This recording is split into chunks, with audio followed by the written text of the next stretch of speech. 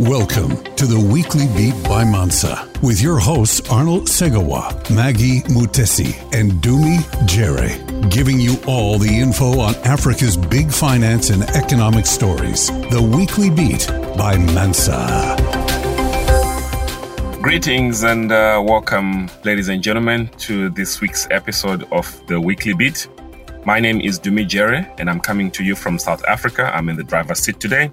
With me is my co-host, Maggie Mutesi. Thank you so much. Because Maggie, you've been so busy and you've been present on the ground in Geneva the other week in Switzerland and doing the series with UNCTAD. I'm going to let you introduce, please, our guest for today. Thank you very much, Dumi. We are now joined by Rolf Traeger, who is the chief of the least developed countries at the United Nations. Obviously, there is so much to talk about, and I have to say that this is so exciting to have Rolf with us today. Thanks, Rolf, for joining us. This report points out the least developed countries. Of course, most of them are in Africa. But there's something that is really intriguing.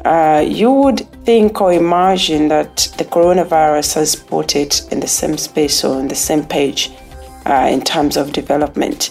But when you look at the report, it's like things are still as they were. And in fact, it has upgraded some countries in Africa. Countries like Angola, countries like Guinea-Bissau, which are commodity dependent, have been actually upgraded from least developed countries. But I have to ask though, what kind of metrics or what did you really consider when you were really compiling this report? Yes, that's right. I mean, what is new about the COVID crisis is that it has hit all countries alike. Rich and poor, small and big, all countries in the world have been hit by the COVID crisis. But what really differentiates them is their capacity to react, or, I mean, technically speaking, it's their resilience to external shocks, because it's a crisis which came from abroad, and it brought with it very serious economic and social consequences. But then the question is, what are the capabilities which countries have to react to this? What are the means which countries can avail themselves in order to prop up their economy, in order to sustain the level of income of their population, and in order to rebuild the economy? And this is exactly what most differentiates the LDCs from other countries.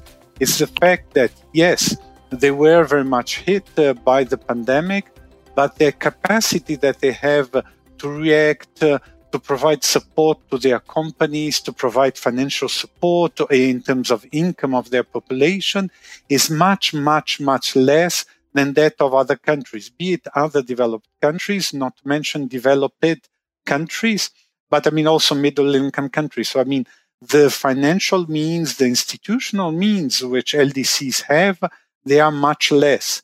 So that's why the effects of the COVID crisis, they are expected to linger much longer in the LDCs than in all other countries. That's quite fascinating that you mention the effects of the COVID-19, because I think we're all in agreement that the ability of all of these countries to respond and to recover from the COVID-19 crisis and thereafter advance towards sustainable development is heavily dependent on their capability to increase their production. Is that not right? Absolutely, because I mean, that's exactly what is at the basis of these different capabilities which countries have to respond to external shocks.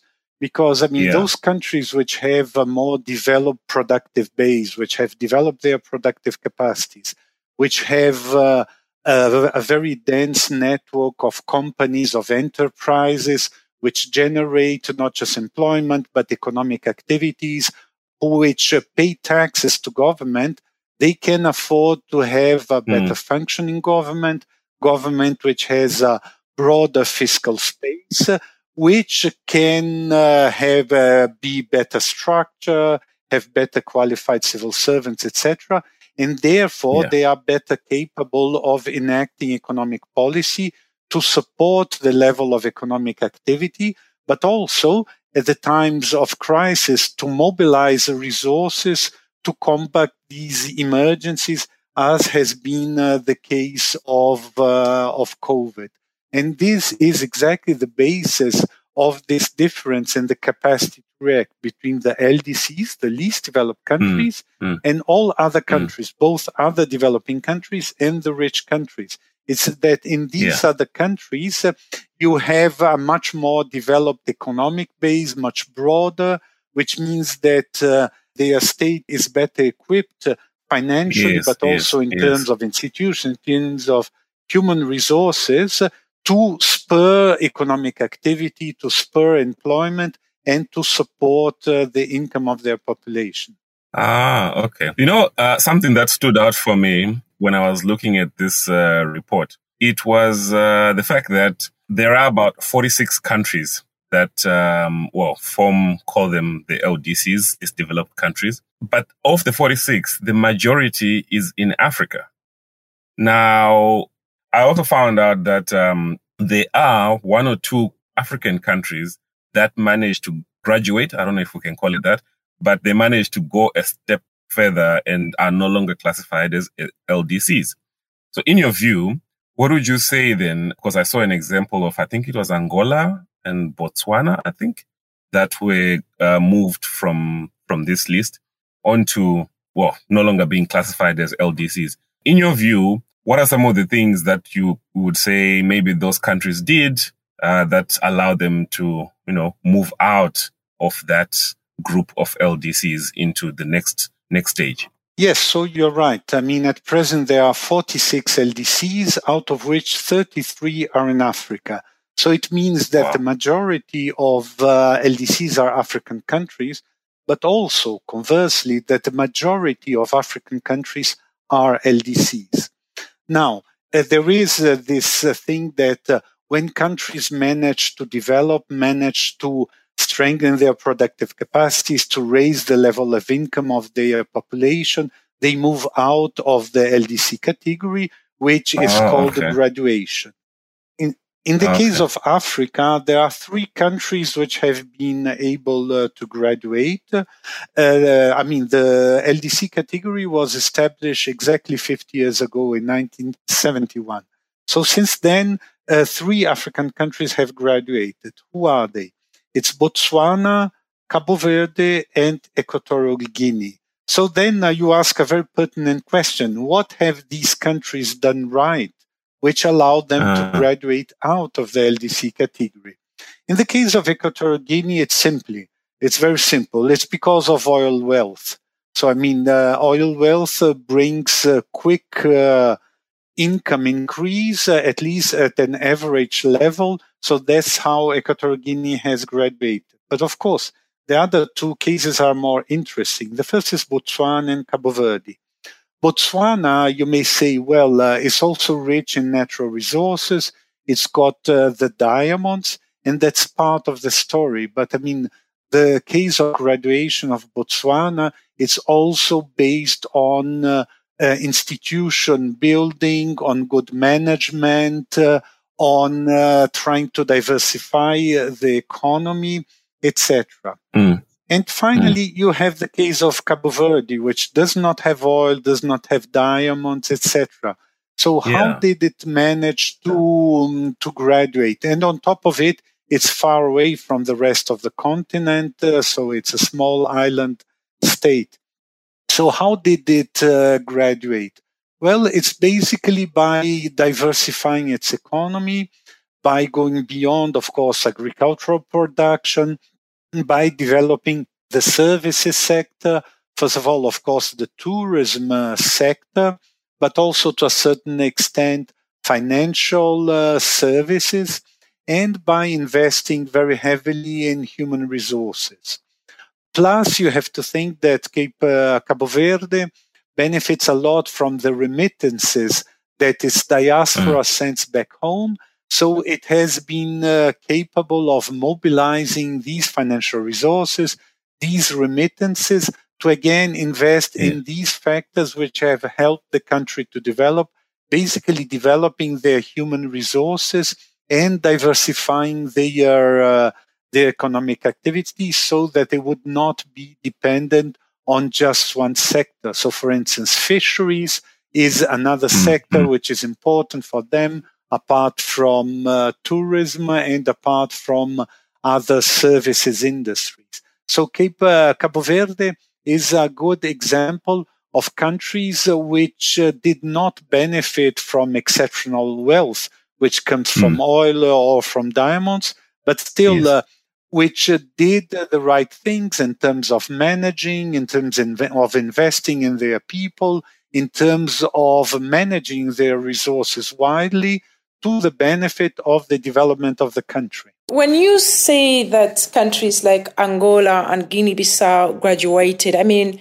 they are still commodity-dependent countries. They depend on oil, they depend on commodities to, for their economies to survive. And one of the things that has been emphasized even in this report, when you look deeper, is also diversification. And you've mentioned just a while ago. Now, saying that they've been graduated, isn't that taking a step ahead and then taking another step back? Because then they are still relying on these commodities. In just a few years, they're still going to go back to less developed countries. Just help us understand that.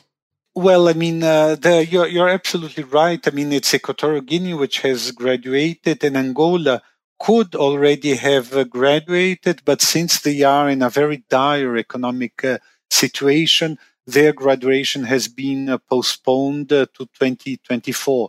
But I mean, what's the problem of having the economy turning around one or just a few commodities? It's that the country becomes very vulnerable to whatever happens in the international market for this commodity. So in the case of Angola, it's a huge country, it's a middle-sized population, etc., which has huge potential, fertile land, etc. But its main challenge is the extent to which the economy is dependent on oil. And I mean, of course, apart from oil, it also has diamonds. So if you put oil and diamonds together, you get 97% of Angolan exports. What's the problem? It's that whenever you have a fall in the international prices of oil, of crude oil, the Angolan economy has huge difficulties. All of the incomes of governments, which are to more than 80% dependent on oil revenues, they go down all of a sudden. So I remember it was some 10 or 12 years ago.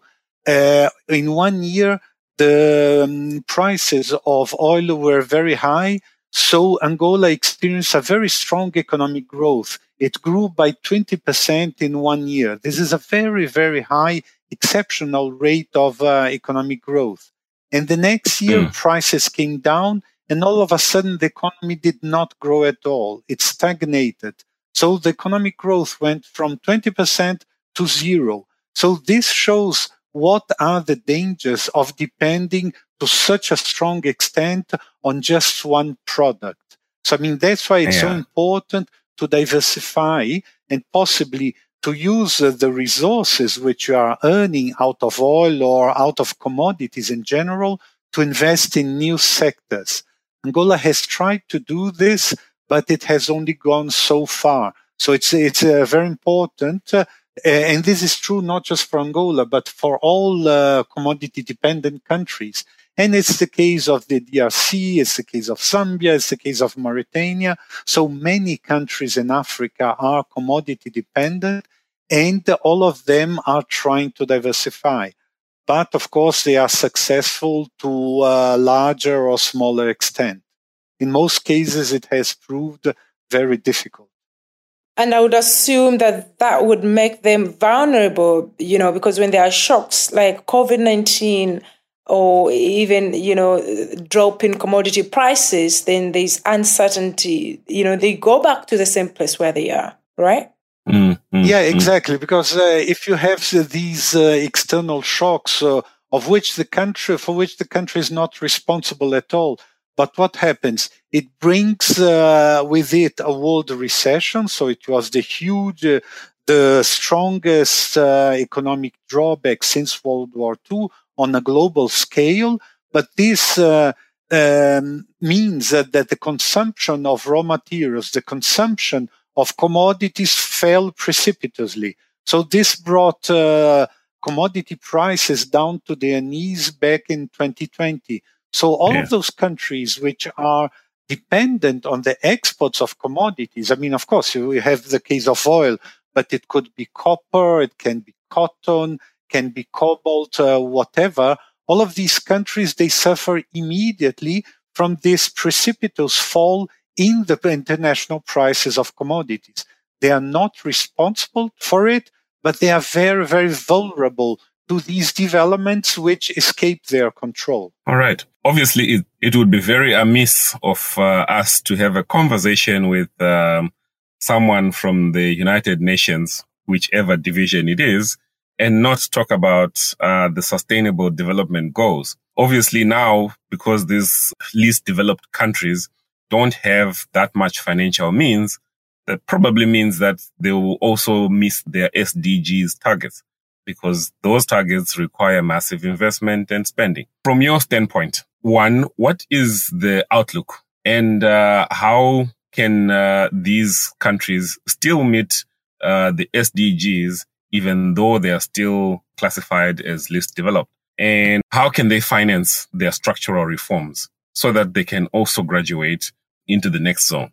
Okay, thank you for this question. And in fact, the LDC report, which UNCTAD published just last week, it actually tries for the very first time to make an estimate of how much it would cost for LDCs to meet some of these sustainable development goals. So, for instance, the very first sustainable development goal talks about eradication of extreme poverty. Yes. And we have found that LDCs, they would need to invest $485 billion every single year for the next 10 years in order to be able to eradicate extreme poverty. Now, you have to think that in 2019, before the outbreak of the pandemic crisis, they invested just $305 billion. So this would mean a rise of more than 60% in their investment. So this shows that it is a huge challenge. And we made another estimate which would mean for these countries to industrialize, which we measure as having the share of manufacturing doubling as a share of GDP. This would require even higher investment. This would require more than $1 trillion of investment every single year. So every single year for the next 10 years. So that's more than 3 times the amount that they did invest in 2019, even before the crisis. So this shows that the financing needs, they are huge, they are enormous. At the same time, it is indispensable for these countries to transform the structure of their economies, to diversify away from commodities, to industrialize, to become more productive, to pay better jobs for their population. So the question is, how do you finance this? And there are different ways of financing. I mean, the financing needs and requirements, they're huge. And they clearly go beyond the capacity of these countries to finance it. First of all, they need to invest in their fiscal capacity, what we call domestic resource mobilization. So they need to put in place better performing fiscal administration to clamp down on tax evasion, including international financial flows, etc. But more important than this is the external financing that these countries receive. There is particularly official development assistance, which they receive from the rich countries, the donor countries, which should increase substantially. This is one source. Another source is now that the IMF, the International Monetary Fund, has decided to allocate to its member states $650 billion. But I mean, the part which should go to LDCs is very small. It's just $15 billion. So you would need to have many of the members forsaking their liquidity and allowing it to be directed to LDCs. And finally, you have also foreign direct investment, which needs to be mobilized, but strategically, which means that these private foreign resources, they need to be mobilized in such a way as it helps the development of these countries, i.e., that these foreign investors, they are coming and they are investing in a way which is coherent with national development plans. So, first of all, it's important to mobilize very massive amount of resources. But what should be done with these resources? It's important to invest in new sectors of economic activities, more performance sectors, to increase the technological capabilities of the companies of these countries, and to create more companies which are more performant and which can generate more and better performant jobs. So for all of this, it's absolutely crucial to mobilize this financing and to use it in order to diversify the economy, in order to transform the structure of these economies so that they stop being dependent on just one sector, on just a couple of commodity products, and that they reach higher levels of productivity so that they can pay much better salaries to the employees, to the population at large. Yeah. Wow. It certainly sounds like the international community has an essential role to play, in supporting these LCDs to help them mobilize adequate financing for their developmental needs. I'm afraid we're going to have to leave it there for now.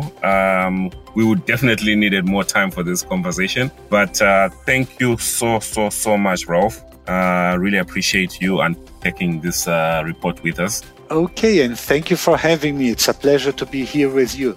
Indeed. All right, folks, that's it. On that note, a special thank you to my co-host, Maggie, as well as our guest, Rolf Traeger. He is the chief of the Least Developed Countries section at the United Nations Conference on Trade and Development, otherwise known as UNCTAD. From the team behind the scenes, we really appreciate you tuning in, and remember to visit our website, mansamedia.africa, for more news about the continent, as well as follow our social media pages, Mansa Media Africa on Facebook and Mansa_media on Twitter. Please follow our podcast on Spotify as well as Apple Podcasts so that you are notified whenever a new episode goes live. I am Dumi Jere. Until the next time, here's to peace and profit. The Weekly Beat by Mansa, with your hosts Arnold Segawa, Maggie Mutesi, and Dumi Jere, giving you all the info on Africa's big finance and economic stories. The Weekly Beat by Mansa.